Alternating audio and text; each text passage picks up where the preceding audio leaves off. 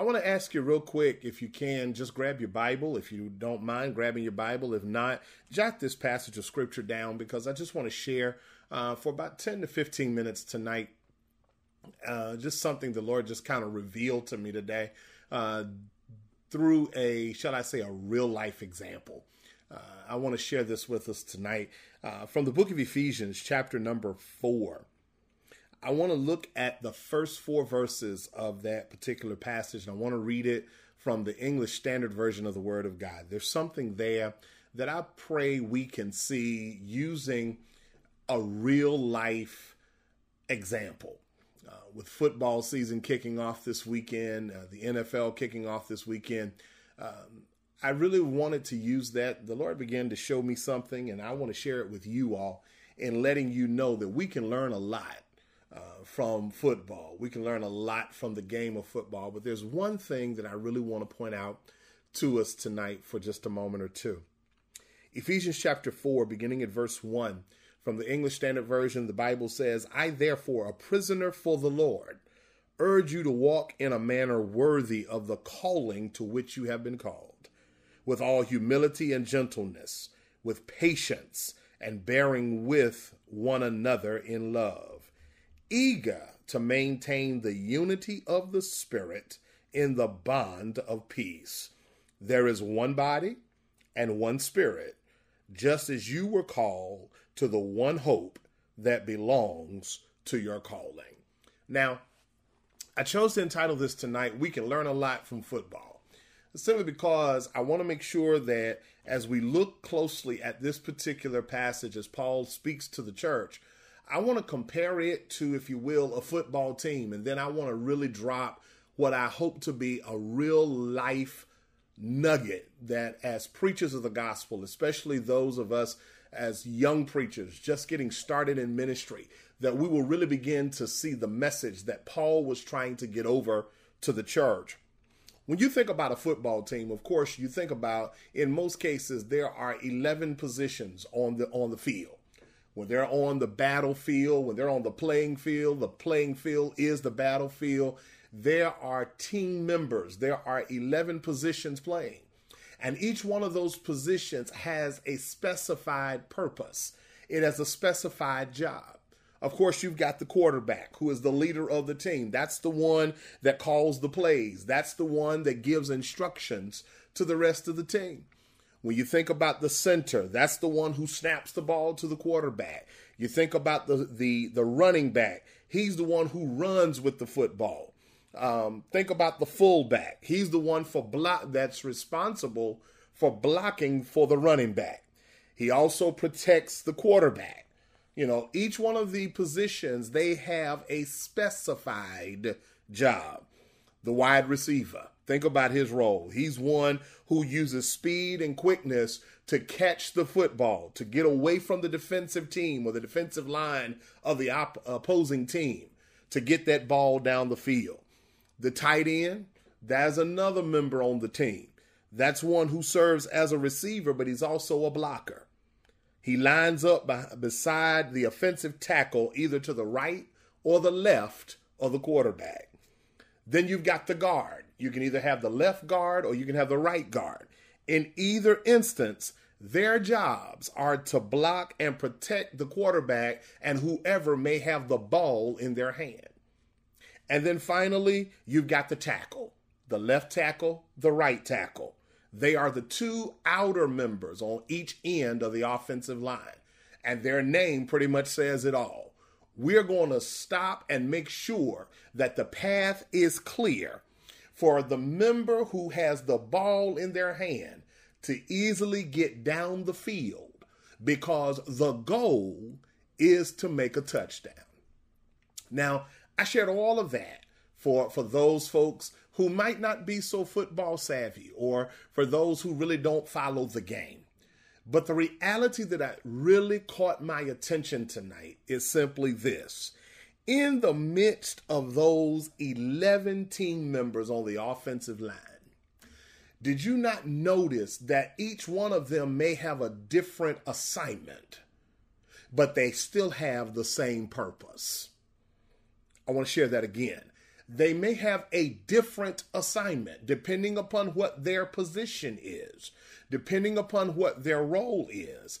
They may have a different assignment, but they still serve the same purpose. The purpose is simple. The purpose is we want to get across the field into our opposing team's territory and cross that line to make a touchdown. And if we can make enough touchdowns and make enough points, we will win this battle. We will win this game. What's my point to us tonight? Here is my point to us, especially to those of us as young preachers. If we are going to be successful at ministry, we, one, have to have an understanding of our assignment. You got to have an understanding of your assignment. If your assignment is to serve in leadership as a pastor, you walk in your assignment. If your assignment is to be a prayer warrior, you walk in your assignment. If your assignment is to be a bridge of support and to uphold the left or the right arm of the leader so that the church can remain successful, you walk in your assignment. And you don't get upset or offended or make up in your mind that you're not going to participate because you are not in the role that you're in. Whatever your assignment is, you work that assignment. Whatever your position is on the team, work that position. Do the best that you can in that position. And then when all of the team members work together to fulfill the same purpose, guess what's going to happen? Ministry is going to be victorious. Now, the reality of this is an understanding, as Paul shares with the Ephesian church here, is that we've got to understand. Here's the first thing that Paul shows me. The assignment that we have, in most cases, we don't have a choice in the assignment we take. If you look there, he says, wherever we have been called, whatever place you have been placed in, whatever role in ministry you are given, you do your very best in that position.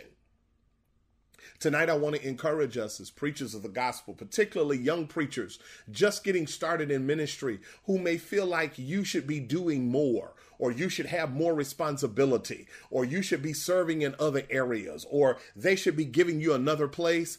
Whatever place they give you, fulfill that to the best of your ability. Watch this. On a football team, can you imagine what would happen if everybody tried to be the quarterback? Can you imagine what it would look like if everybody tried to be the center, the left or the right tackle, the guard, the running back, the fullback? Can you imagine what it would be like if everybody tried to be like everybody? Wherever you have been called, the Bible says, abide in your calling. And please let me say what's on my heart to say tonight with hopes of helping. You don't get to a place where you say, well, if I can't do what I want to do, then I'm not going to do anything. Let me let you on a little secret. You will delay your destiny in ministry. You will delay it. If I can't be the assistant pastor, then I'm not going to serve. I'm talking to young preachers now. If I can't head up this division of the church, if I can't be minister to the youth, if I can't be minister of worship, if I can't be the pastor, then I just won't do anything. That's an attitude that is beginning to arise up in the church. And let me let you know a little secret.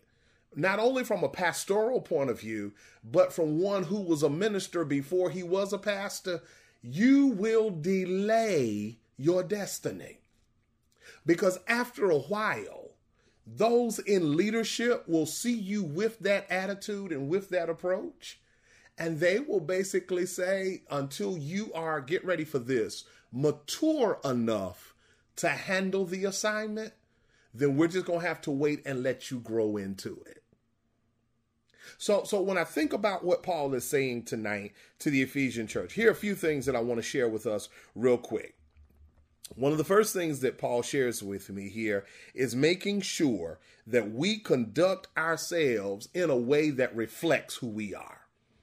Let's carry ourselves in a way that reflects our role, whatever it is. And Paul goes so far in verse 2 to tell us how it's done. 1, we got to be humble. 2, we got to be gentle. 3, look at what he says. We got to be patient. Then we've got to be able to tolerate others while we are seeking their well-being. I want to give you the list again. It's right there. I, therefore, a prisoner for the Lord, urge you, I beg you, I strongly encourage you to walk in a manner worthy of the calling to which you have been called. In other words, if you have the assignment, walk in the assignment that you have been given. Walk like you can handle it. Handle it with grace. Handle it with patience. Look at what he says. Whatever that calling is, be humble when you're calling. One of the worst things people want to deal with is one who carries this air that they got it all together. True humility. I'm going to be humble. I'm going to be gentle. I'm going to be willing to submit.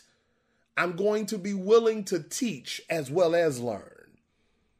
Because see, really, a great teacher has got to first possess the ability to be a good student. A good leader has got to first learn how to be a good follower.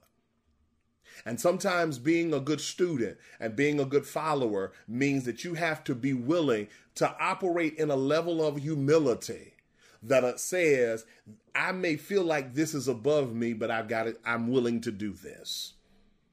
Let me say this to somebody tonight. Never let it get to the point that it's beneath you to do things that you think are beneath you. See, sometimes a quarterback has to realize that he has to run that ball a few yards. Can't help but think about Cam Newton during his time with the Panthers and even now with the Patriots. We saw it yesterday in yesterday's game, in how there was a moment, the very first touchdown of the game yesterday, Cam Newton as the quarterback took it because he had to realize there are no other options. And since this is on me and I've got to call the plays and the shots, sometimes I've got to take it upon myself to run this ball into the end zone. It may not be my job. It might not be my responsibility. But before I cry, that's not my job. I'm willing to do what I need to do. Watch this, so the team can win. See, sometimes, especially, and let me say this to young preachers tonight, the first thing all of us have got to get over is get over this spirit of thinking we can do it on our own. You can't. It's going to take all of us working together. We got to conduct ourselves with humility, with gentleness. We got to be patient.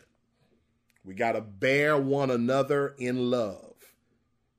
We got to show some tolerance for others.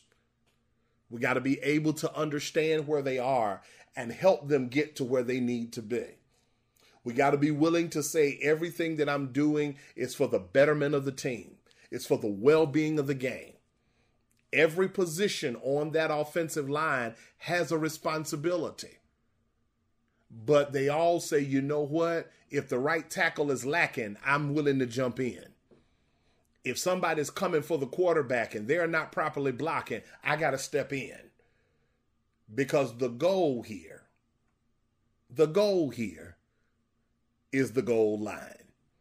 That's what we got to get that ball across the goal line to get a touchdown. And we got to get more touchdowns than our opposing team in order for us to win the game. Which brings me to the next thing that Paul says here, right in verse number 3. He says, whatever assignment we're given, we walk in our assignment. We do it to the best of our ability. We do it with humility. We do it with gentleness. We do it with patience. We do it with eagerness, right?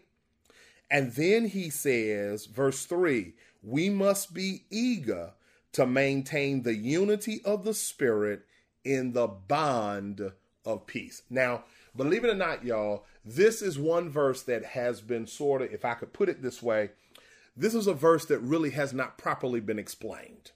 Okay? So I really want to take some time to break this one verse down. And if I can do that in about 3 to 4 minutes, I believe the Lord will be pleased.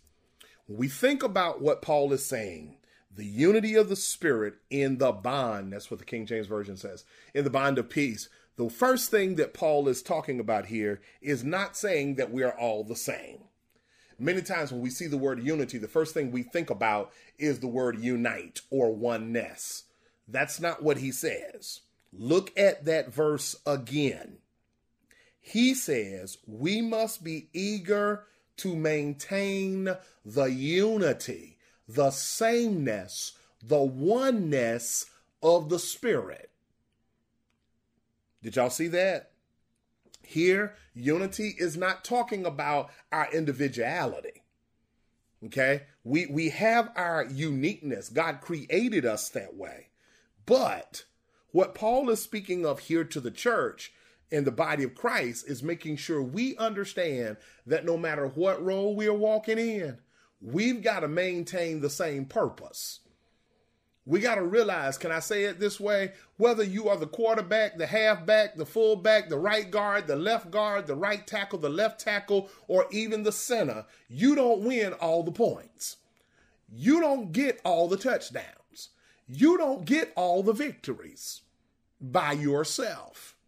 It takes all 11 of those Pittsburgh Steelers and all 11 of those New York Giants. Can y'all tell I'm watching the game? It takes all of them working together to obtain the goal. We got to keep before us the purpose. And let me talk to preachers tonight and make sure you understand that it's not all about just you. It's not all about your gifting. It's not all about your ability. It's about you making sure that whatever your calling is, you walk in your calling in humility, in gentleness, in patience with yourself and with one another, always remembering, here it is, it's not about me, but it's about Christ. It's about the centered goal. All of us have a role working together to get it done. See, let me say this to young preachers, because I'm seeing a lot of this happening now. And I really want to help us real quick. I see a whole lot of this happening. Here's what's happening. We got a lot of young preachers that because they can't do what they want or they can't have their way, they are quick to go rogue. And then when you go rogue, you think you can make it out there on your own and do what you want to do when you want to do it. Hold up. See, there's another side to this that I got to share in my closing moment. And I hope you catch what I'm about to say. Granted, the quarterback may call the shots on the field, but the quarterback has to go to the coach. Come on, somebody. The coach has to look toward the box in the air of the stadium. And in that box in the stadium, there are some offensive coordinators and some defensive coordinators that are actually giving directions and helping to give directions to the coach on the field so that the coach on the field can give directions to the quarterback who can then give directions to the team. Y'all better catch where I'm going here. Y'all better catch this revelation.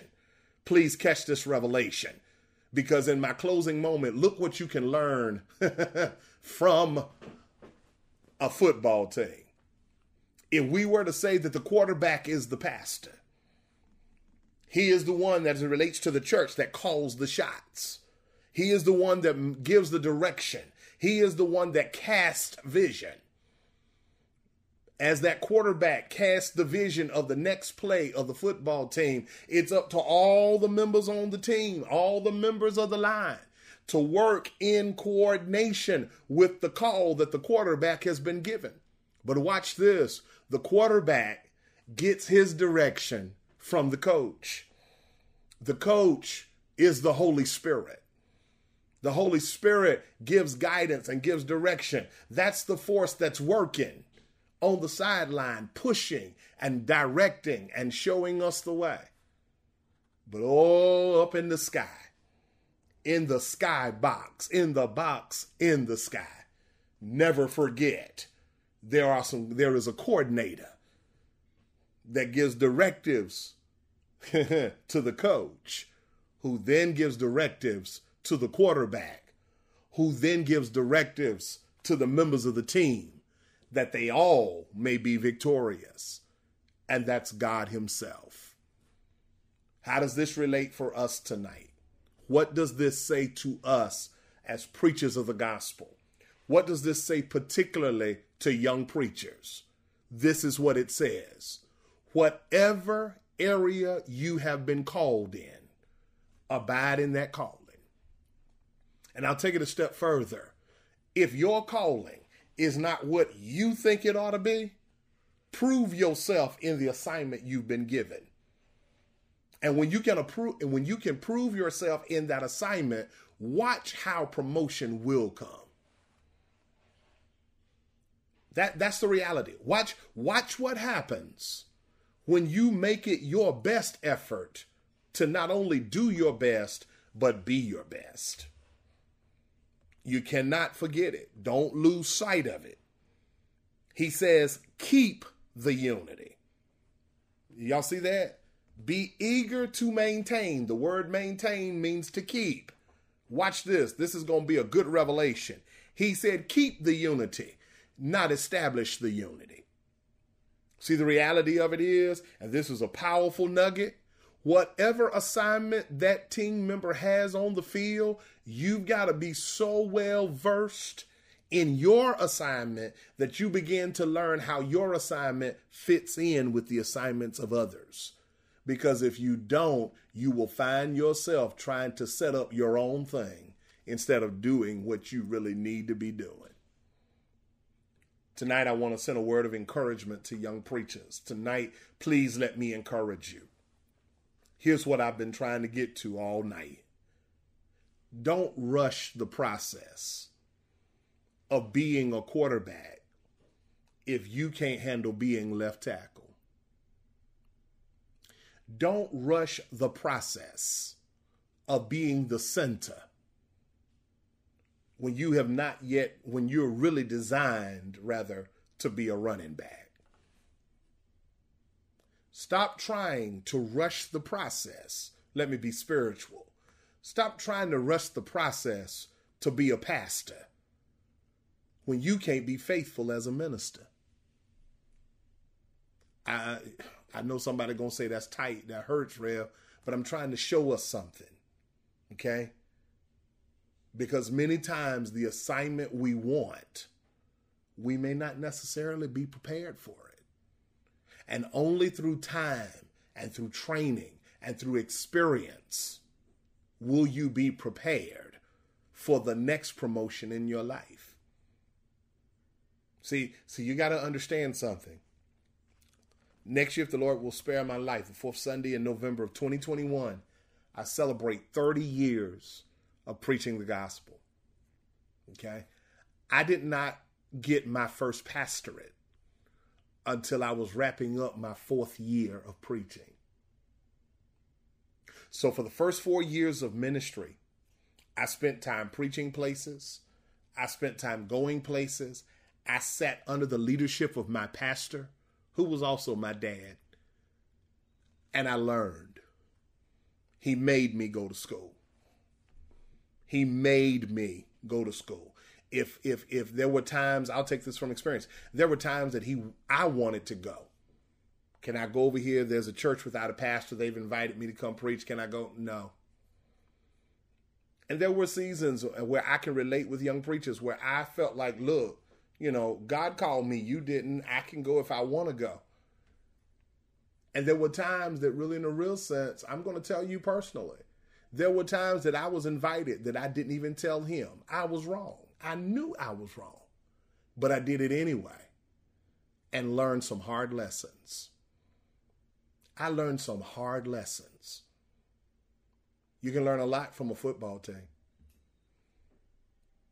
We can learn a lot from a football team. Whatever your position is, stay there. Don't rush the process.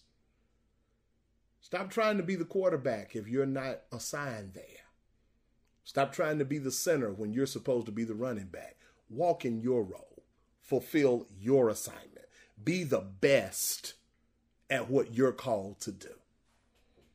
Endeavor to maintain the unity of the Spirit.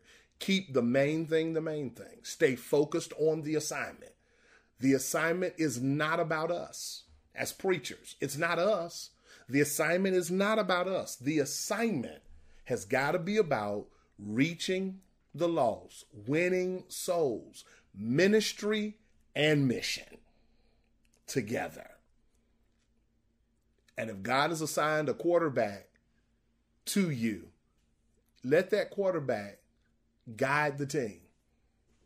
I'm talking to a young preacher somewhere who's about to get upset and get mad and leave a church because he can't have his way and he doesn't get the opportunities that he thinks he ought to get. Or you feel like that pastor's overlooking you, or you feel like pastor's overlooking your gifting. You want to go somewhere where your gifts can be used. Don't make that mistake to jump out there and know God has not told you to move.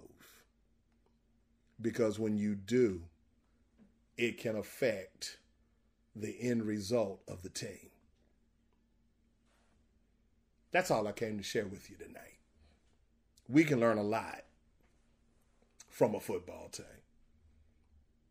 Whatever calling you've been called in, abide in that calling. And Paul has told us, do it with humility. Do it with gentleness. Do it with patience. Be patient. Be understanding. Maintain the purpose. It ain't about you. Bad English, good gospel. It's not about you. It's not about me. It's about the team working together to get that ball across that goal line enough times for that team to win the game. And here's my closing note. Watch this.